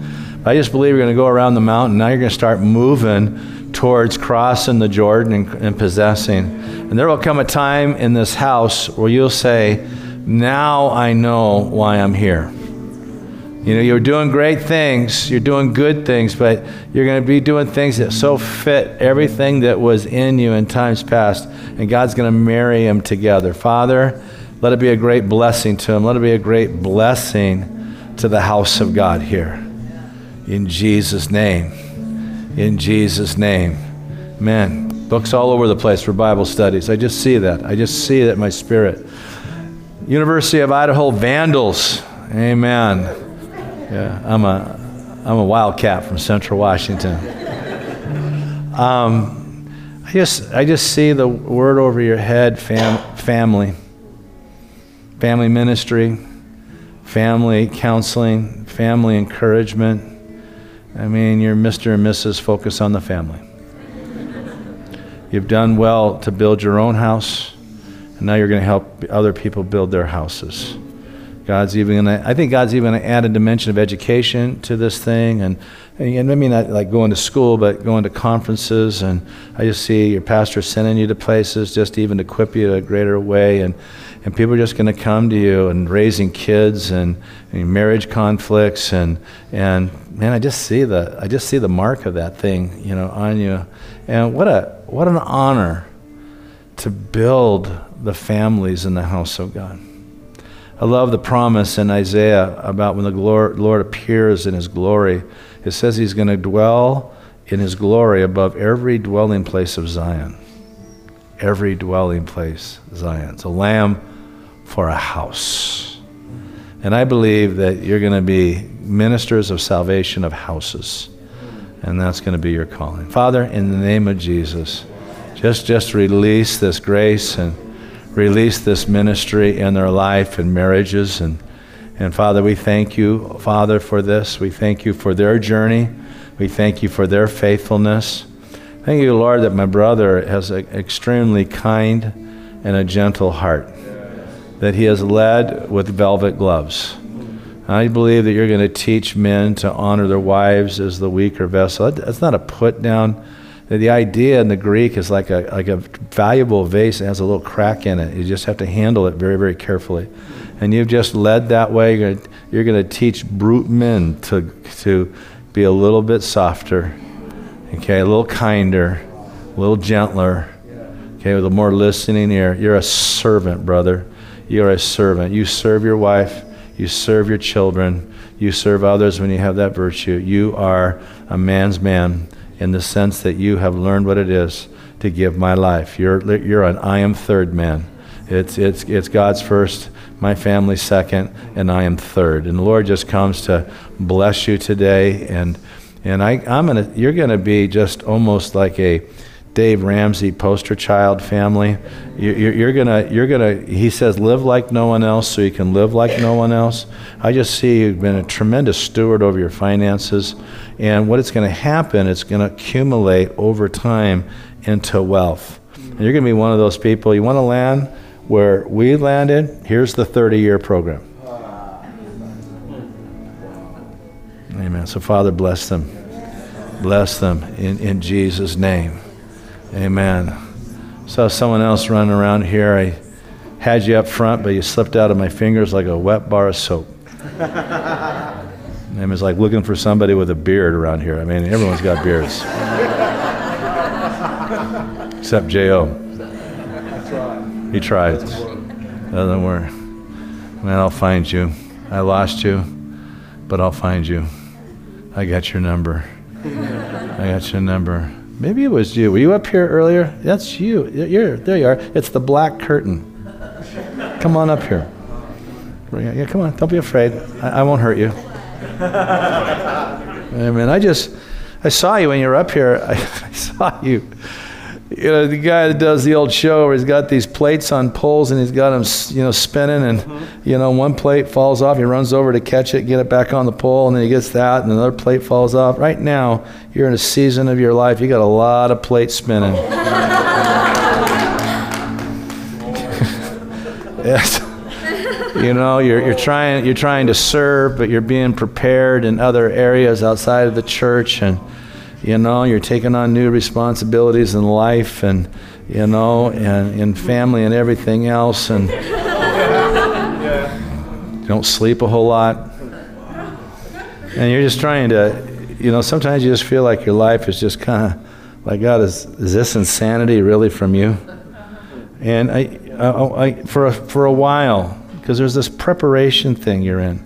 For a while, it's going to be like this, and just don't judge it and don't get weird in it. Just every time God gives you a little break, you just sit with Him. I think you felt a little guilty. I'm not praying an hour every morning, and I'm not doing this, and I'm not doing that, and I should be doing this. Let's take that off right now. Take that off. Take that off. It's off. You grab a word when you can get a word. You pray when you pray. Susanna Wesley, I think she had 13 kids, and she prayed. She threw her apron over her face, and when the apron was over her face, her kids couldn't bother her. Get a hoodie, okay? Get a hoodie and kind of cover it. Honey, when the hoodie's on me, you can't touch me. I'm a ninja right now for Jesus. Just kind of draw that individual strength from Him. You grab a word. You might be a half a chapter here. Might be something you catch during the day. I just need my 10-minute shot. You add it all up. You can even get in good shape just doing something 5 minutes an hour. What's true in the natural is true in the spiritual. And don't compare yourself. You're in a whole different time of life. And God just wants to remove guilt from you today. It just put a giggle in your spirit that man, this is insane, but He's in the middle of it. So Father, take off performance off of him now. Lord, you're just pleased with him. God, he has a heart for you. No condemnation. We rebuke the devil's pointing finger. So stupid, it's religiosity. Amen. Smith Wigglesworth said, I don't pray ever more than 15 minutes, but 15 minutes doesn't go by where I don't pray. So you just fit it all through. You walk in the Spirit. You love God 24 hours a day. Grab the word when you can, grab prayer when you can. You got some time to meet with this person. You do it when you can. Your heart's into it. Don't let anybody put any carnal expectation. You guard yourself against any criticism because they ain't walking in your shoes. So, Father, strengthen him now in Jesus' name. Amen. Amen.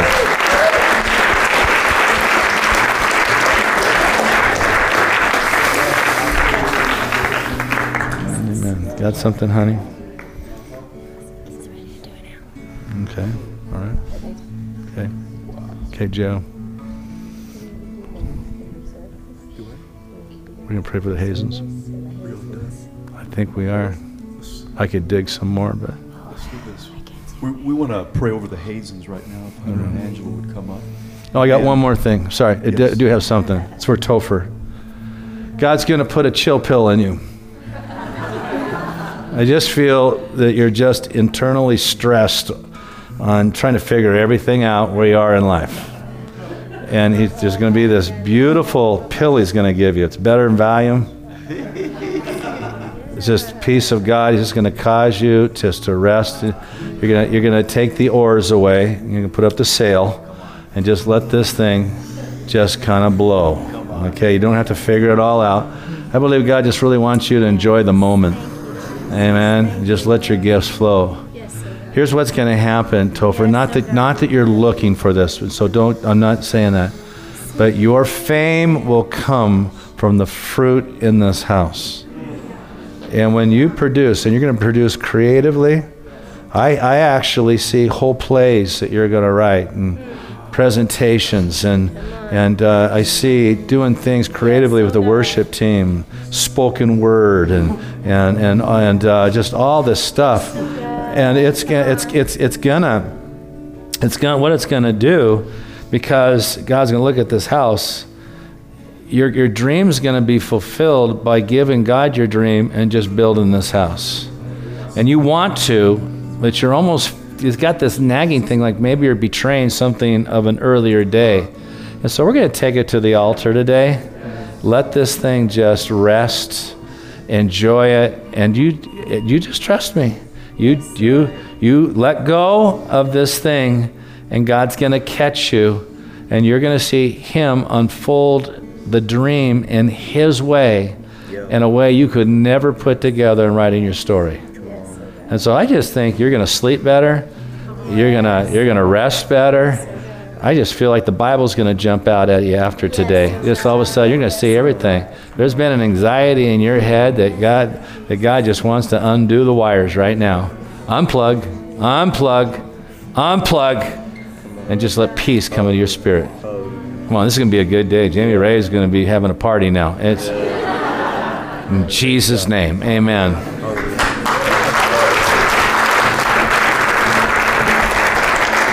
I just think part of that anxiety is just too, you're going to just be comfortable in being who you are. You don't have to try to be like anybody else or do what anybody else does. You're going to just be comfortable in the skin that you're in. And I believe that's a gift that God's going to give this church. You know, I've been in churches before where everybody's like a cookie cutter. You know, you see one, you see them all. You know, everybody's they got the same dress on. They got the same whip-de-doo in the hair and all. I mean, it's like, man, what is this, man? Clone? Yeah. Clone. What is this, Cloneville? But I think one of the gifts that God's going to give you as a church is that people are going to be able to come to this place and just be who they are. You know, they're going to be able to be who they are, and they're going to be able just to come. They're going to be able to sit and work, and they're not going to feel that weird church peer pressure to try to conform to the image of the culture. But they're gonna have the freedom and the grace to conform to the image of Jesus.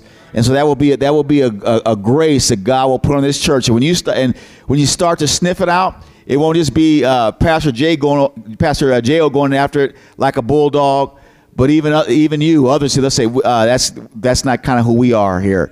We operate a different kind of way here. But people are gonna have the freedom to be who they are. Amen. We're getting all re-stirred. I'm sorry, Jay. We just get that mic. Okay, Mike, this couple right here, I just got a simple word for you. I believe God is going to just do something incredibly refreshing in your family.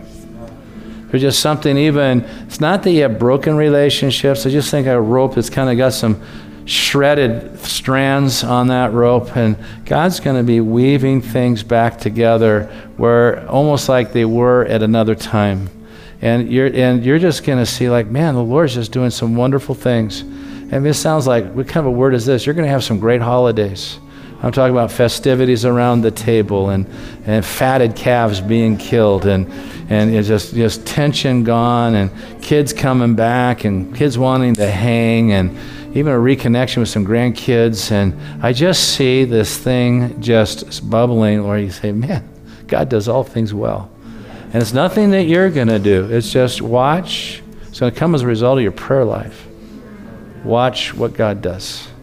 It's not that it's broken, but it's going to be God's going to bring a peace into this thing. And it's going to be natural, and it's going to be real. You know, if you kind of do the politically correct thing, you're doing the shuffle with relationships, and none of that will be there. Everyone's going to be able to be themselves with great unity and peace. I just feel like the Lord especially wants to tell you, everything is going to be all right.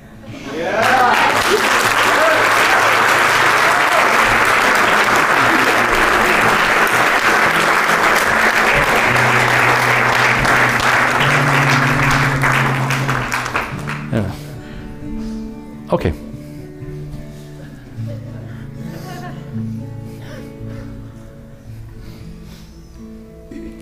I think I need to say something. I got a weird word. Go ahead. This is just kind of weird, but I don't know if there's somebody here, you got some kind of project going on at your house, and it's almost like you kind of run into some kind of stalemate to get this thing done. I don't know if it's a driver, whatever it is, I don't know. But I just feel like the Lord just says He's going to give you some, I don't know how spiritual this is, He's going to give you some help to get that project done at your house. It's just kind of been there laying on it's just been like just kind of nagging you.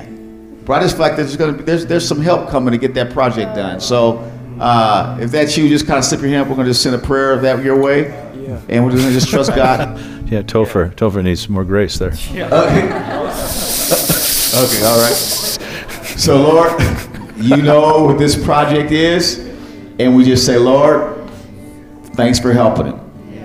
Thanks for getting it completed. In Jesus' name, amen.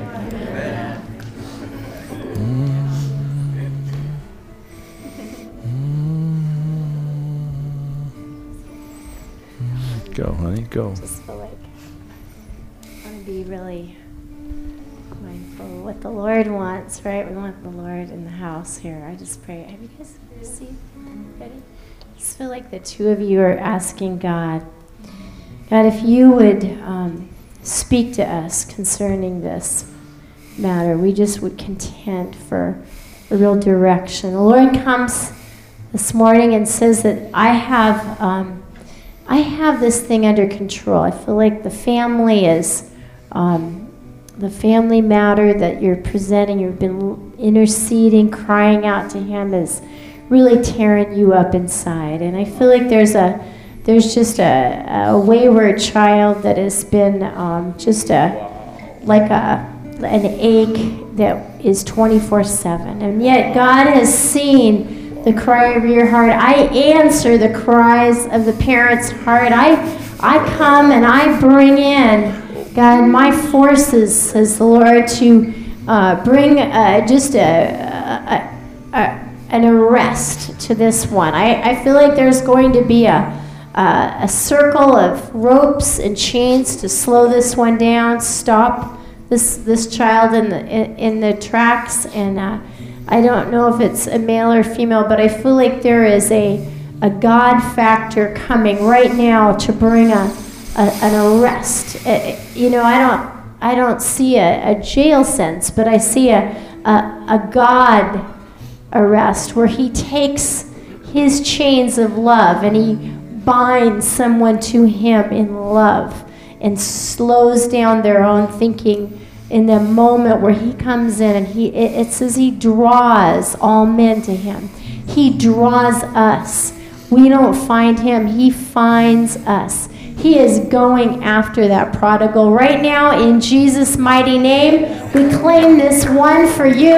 We know your hand is on this one. Your hand has been on this one from the beginning of their conception.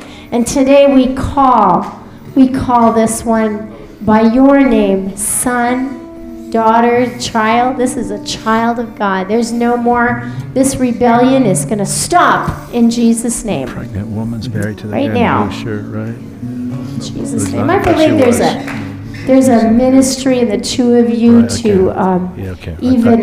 I thought he had a blonde-haired wife. I mean, I just see like you guys are fence builders. I feel like you guys own lots and lots of fence material. And I mean, like it's in piles. And I feel like there's a spiritual message here. She's pretty good, isn't she? I don't know if that was funny because it was natural, but in the spiritual, I feel like you guys have the ability to put fences around the lives of others. And even though you've gone through this personal pain, it is not a shame.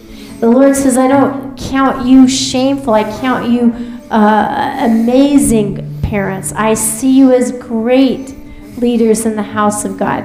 This fence building is going to go into a place where you put around people even the word, the corral of the word. You bring the corral of truth around people. You're going to corral even young people in and take them from wayward living to sensible living. You have a ministry to bring people into making sense of life and sense of themselves, teaching them natural things as well as spiritual. And I, this day, the Lord commend the two of you for this ministry, and I even expand it, more fencing, more building, says the Lord. Wow. Wow. Going on here, right here. Congratulations on the baby coming. I have a word. You're going to have a baby. All right. You know, I can give you a word like you went through this. You're just a really happy person. I mean, there's just, God's gifted you with that. And don't feel guilty about that. You have a good life. You're positive. And I just see you kind of doing, kind of a young moms group and let's bring your babies and bounce them on your lap, and we'll try to flip open a Bible verse and talk. You're just going to cause women to rest in their motherhood. I see a blog. I don't know if you blog. And I do see a blog where you're writing and thoughts and insights. You're just going to be like this professional young mom with bits of wisdom, helping young moms and encourage, just a ministry of encouragement to young moms. I mean, come on, ladies, I raised 4 daughters, watched what my wife went through. I have 4 daughters. I watch what they go through as young moms. And it is kind of a parenthetical time of your life where life doesn't make a whole lot of sense. I mean, you don't always have it together. Every one of them has hilarious stories of mishaps and everything else. I just believe you're going to cause them to rest in it, to laugh in it, to tell stories, to encourage, and play groups around and having fun. And then you're going to, I believe God's going to give you the pen of a ready writer, and you're going to write about this whole thing. I believe there just needs to be a little confidence in that area, that you have the ability to do that. Hilarious insights. I mean, you're going to have a funny ministry.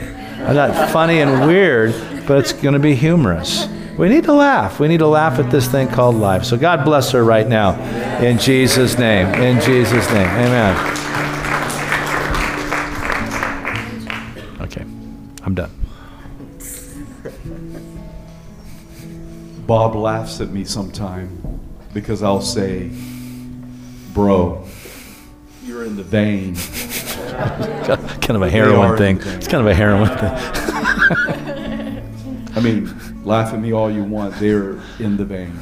And God just does that to encourage you. Before we pray over the Hazens, I just want to, once again, Radian and I have insight where you or you may not know, like, if I understand it, you're going to be part of taking over the women's, the new moms this week,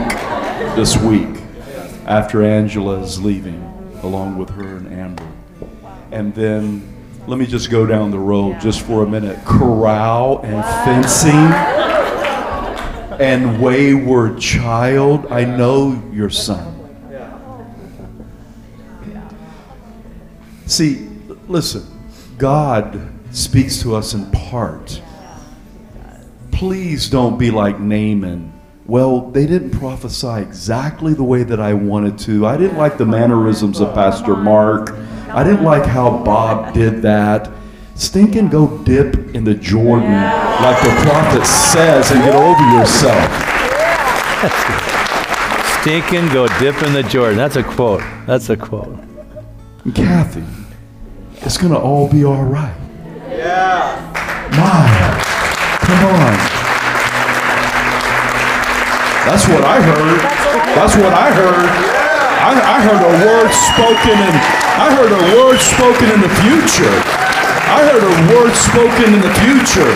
That's all I know. And then we just ate dinner with them the other night, Tony and Jill. They're somewhat new here, but you talking about a beautiful family. You talking about someone who knows how to take care of his wife, talking around the dinner about their 2 sons. I mean, just absolutely family people. And I could just keep going. I mean, Connor, come here, Connor. Connor.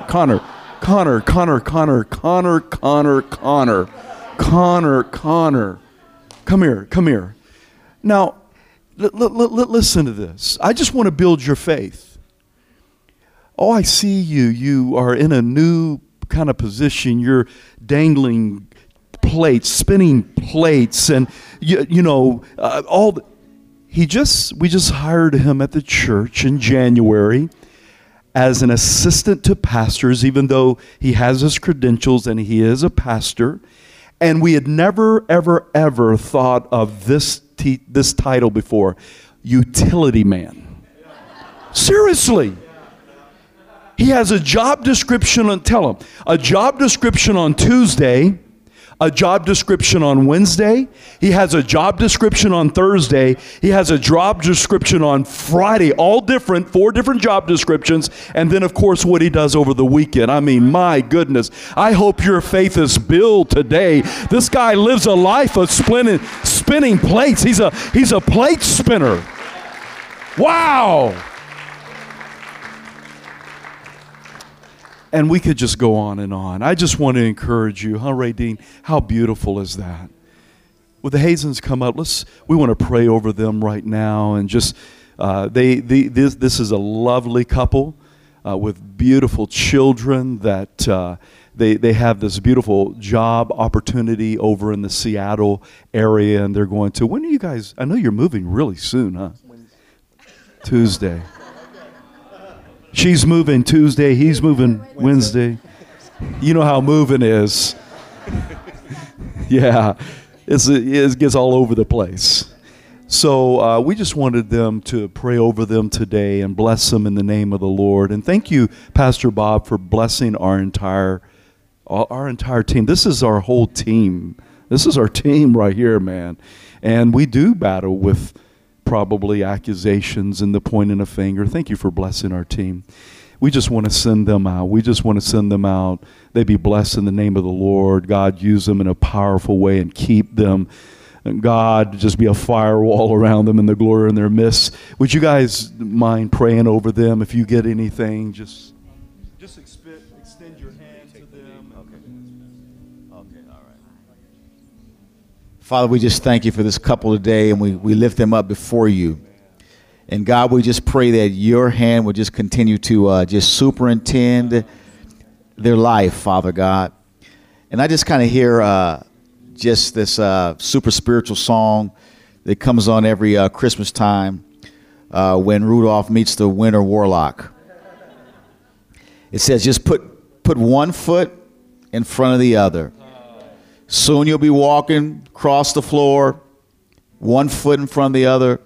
Soon you'll be walking out the door.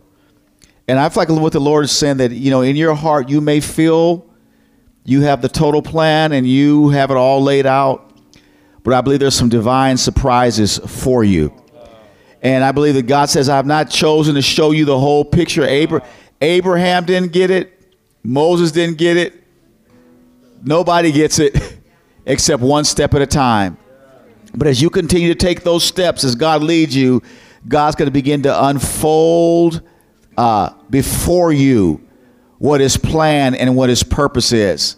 And I just, like the Lord is saying, he wants you to be pliable. Be pliable. One time I had been praying for something for a long time, and the Lord spoke to my heart, and he says, son, you can't tell me that it's going to be this way or that way. And I had to submit and say, Lord, let your will be done. It broke me, but I'm so glad that God was gracious enough to direct my steps in the way that he wants me to go. But I tell you, where God is leading you is good. It's beyond your wildest dreams, your wildest imagination. There's still, I believe, even some equipping that God is going to bring to you along the way. There are some things that that you need, that the Spirit of God is going to place in your life. And I just hear this: don't be anxious about a timetable, but just wait on the Lord and allow God to direct your paths and allow God to direct your steps. Because sometimes a step back is not always a step back. Sometimes a step back is a step forward. And so you're on this unique journey, good journey, God journey, and all you have to do is walk as the Lord directs your steps. I pray protection over your family, your household. We declare that you will journey well, you will journey good, you'll go in God's peace, you'll go in God's grace, and His joy is going to be your portion. Amen. Yes, Amen. God. Thank you, Jesus. I just have one thing to say, Hunter. I was their pastor before they were here, and Angela's parents are on staff at our church. So we have some strong connections. But I believe, Hunter, that God's going to take you into kind of a private time with Him. There's some new altars you're going to build, and you're going to kind of be away from man for a while, not forever, a short season, but God's going to use that to bring an encounter in your life. You're going to have some God encounters. And I'm going to say this, Angela, don't worry about him, okay? It's going to be okay. The hook of God's in him, and God's going to encounter you. You're going to have a Jacob at Bethel season where He's going to reveal Himself to you. It's almost like you need to get away. I'm not confirming or judging what you're doing. I'm just saying that God is going to get you to a place where it ain't going to be my voice or J.O.'s voice or your father-in-law's voice. It's going to be His voice. And you're going to know it. You need to know it's His voice to you. So let Him lead. And as He leads, you're going to have a stronger man coming out of that fire. Okay? Amen.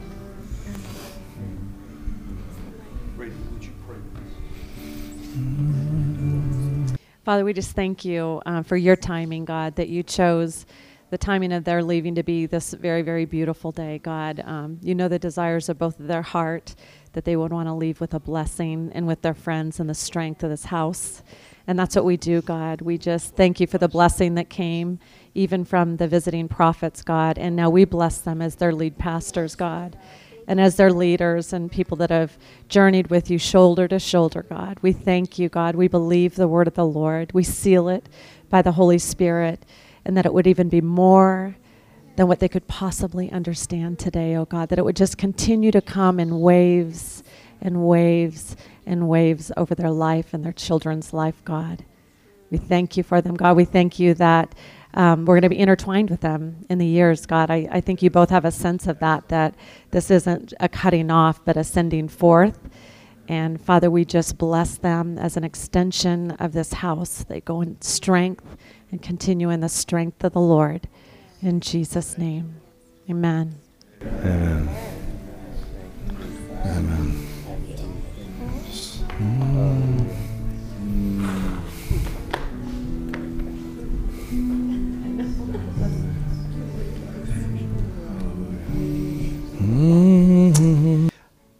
I just want to be obedient to what I heard when Radine was praying. Angela, you've wondered in your heart about worship and what am I going to do in the area of praise and worship and being in the gifting. And I felt like the Lord just spoke to my heart that there's a door that He opens that no man can shut. And that God has opened that door for you. His hand is upon you. And He's going to lead you, and He's going to guide you, and He's going to continue to open up. This is a main door, but He's going to open up other doors for you in the area of worship. And I just encourage you, Hunter, to encourage her in that and just allow her to be released in that in the name of the Lord Jesus Christ. Amen. Let me tell you how me and Hunter goes. You see the guy in the back? His name is Van and Lori Bradine. You see, hi, Van.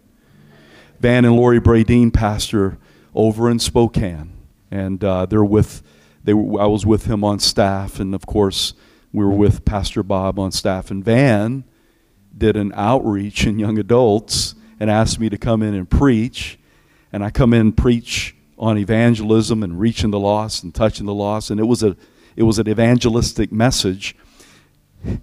You had invited Hunter out of a science class.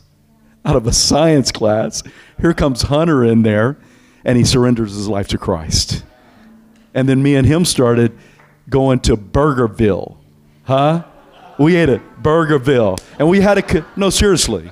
We had a connection because he is a madman in the gym, in the area of powerlifting and what have you. And God just really knitted our hearts. And I don't think there was any missionary dating involved. Was it, Angela? Was it missionary dating involved? It's like maybe it was just her reaching out, inviting him, then he gets saved, and well, you can see the rest of the story. So it's just it's a beautiful thing what God does. Isn't this a rich time? Yes. Just got a text from Jeremy Whittington. One of Jeremy Whittington's employees' dad was diagnosed with cancer. He just told me last night that he went in to have a review of what kind of chemotherapy they were going to use, and the doctor said that the cancer was completely gone. Wow. The guy that he told us to pray for, he was on the prayer list. Come on, put the pedal to the metal.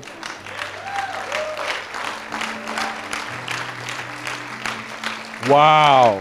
We were just talking about that yesterday. Oh, praise God. God, you get all the glory. You get all the glory. Praise God. Wow, what a rich time. I want to just say something before we close. Are you excited to be back here tonight? And God's just kind of beginning this thing. Isn't it beautiful? I wanted to say this. A lot of times, we learned about a friend. I don't want to go into detail about it, but we learned about a friend last night who his wife in ministry fell into adultery, and it's really impacted their life. And of course, as you can imagine, they don't live here in a whole nother state. But I started thinking about that, and sometimes I get a little bit of attention because I'm kind of loud and I'm kind of obnoxious and so forth and so on. But I would not be anything without my wife. Now, you got to feel me on this. That you don't know how strange and weird your pastor really is. I'm not kidding. You think I'm joking? I'm not. I can he'll vouch. He's known me for years. I can make really big decisions, and sometimes I don't even know how to make a decision of what car to drive. I'm just built a little strange, and I hope you don't hold it against me. But my wife has been there through all the youth ministry. It's not like she's a by the way, or she's just my wife. We're in this together. She's a pastor with me. She has fought every fight with me. If I wasn't going through the battle, she was going through the battle. And we were there. If I was feeling the pain, she was feeling the pain, and vice versa. And I just want you to know how much I appreciate my wife and how much she's been by my side and I've been by her side. She's lifted me up and I've lifted her up. And I just thought that I should share that with you today. I would absolutely not be anything without my wife. And I just want to thank you today, sweetheart, for being that for me and with me every step of the way, and being a faithful wife. I mean, I never worry about my wife. She's as faithful as the sun coming up. And she's in, you know, a lot of people do things behind the scenes here, and she's one of them. She's in almost every meeting with me. She's as busy as I am. And she gets paid part-time and a little salary, and she's with me in every war and everything that we're faced with. And I just wanted to honor her today so that you knew exactly the real deal that helps me every step of the way, every day. Amen. Is it okay if I just share and be real with you on that? I love you, honey. Great job. I hope I'm not too real here and you're like, wow, what kind of church we go there? I didn't know pastor was that strange. I'm just being very authentic. I mean, it just is the way that it is. My kids know it, but we're for each other. And some of you are strange too. Trying to look at me like, yeah, I know you too. So, praise God. We're excited about tonight. Can we just close in prayer? Wasn't that a great teaching?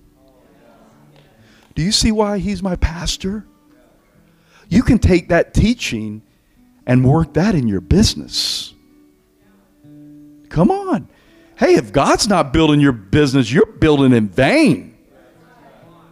If God's not watching over your business, you're watching in vain. You know what I'm saying? There's so many things you can take spiritually and add it to your practical life day in and day out. So that was a thank you for laying that word upon. I was so blessed and touched by that word. Oh my. I was like Mark, just going, oh man. You know, when you preach and teach all the time, it's so wonderful to have someone else just lay into you. And he's been doing that in my life for years. So why don't we just stand and close in prayer. And Father, a lot of us were very addicted to many things in the past. But now, if I may say it this way, we're addicted to your presence. We love you with all of our heart. We thank you, God, for speaking to us this morning, for equipping, for encouraging, for exhorting, for comforting, for sharing future.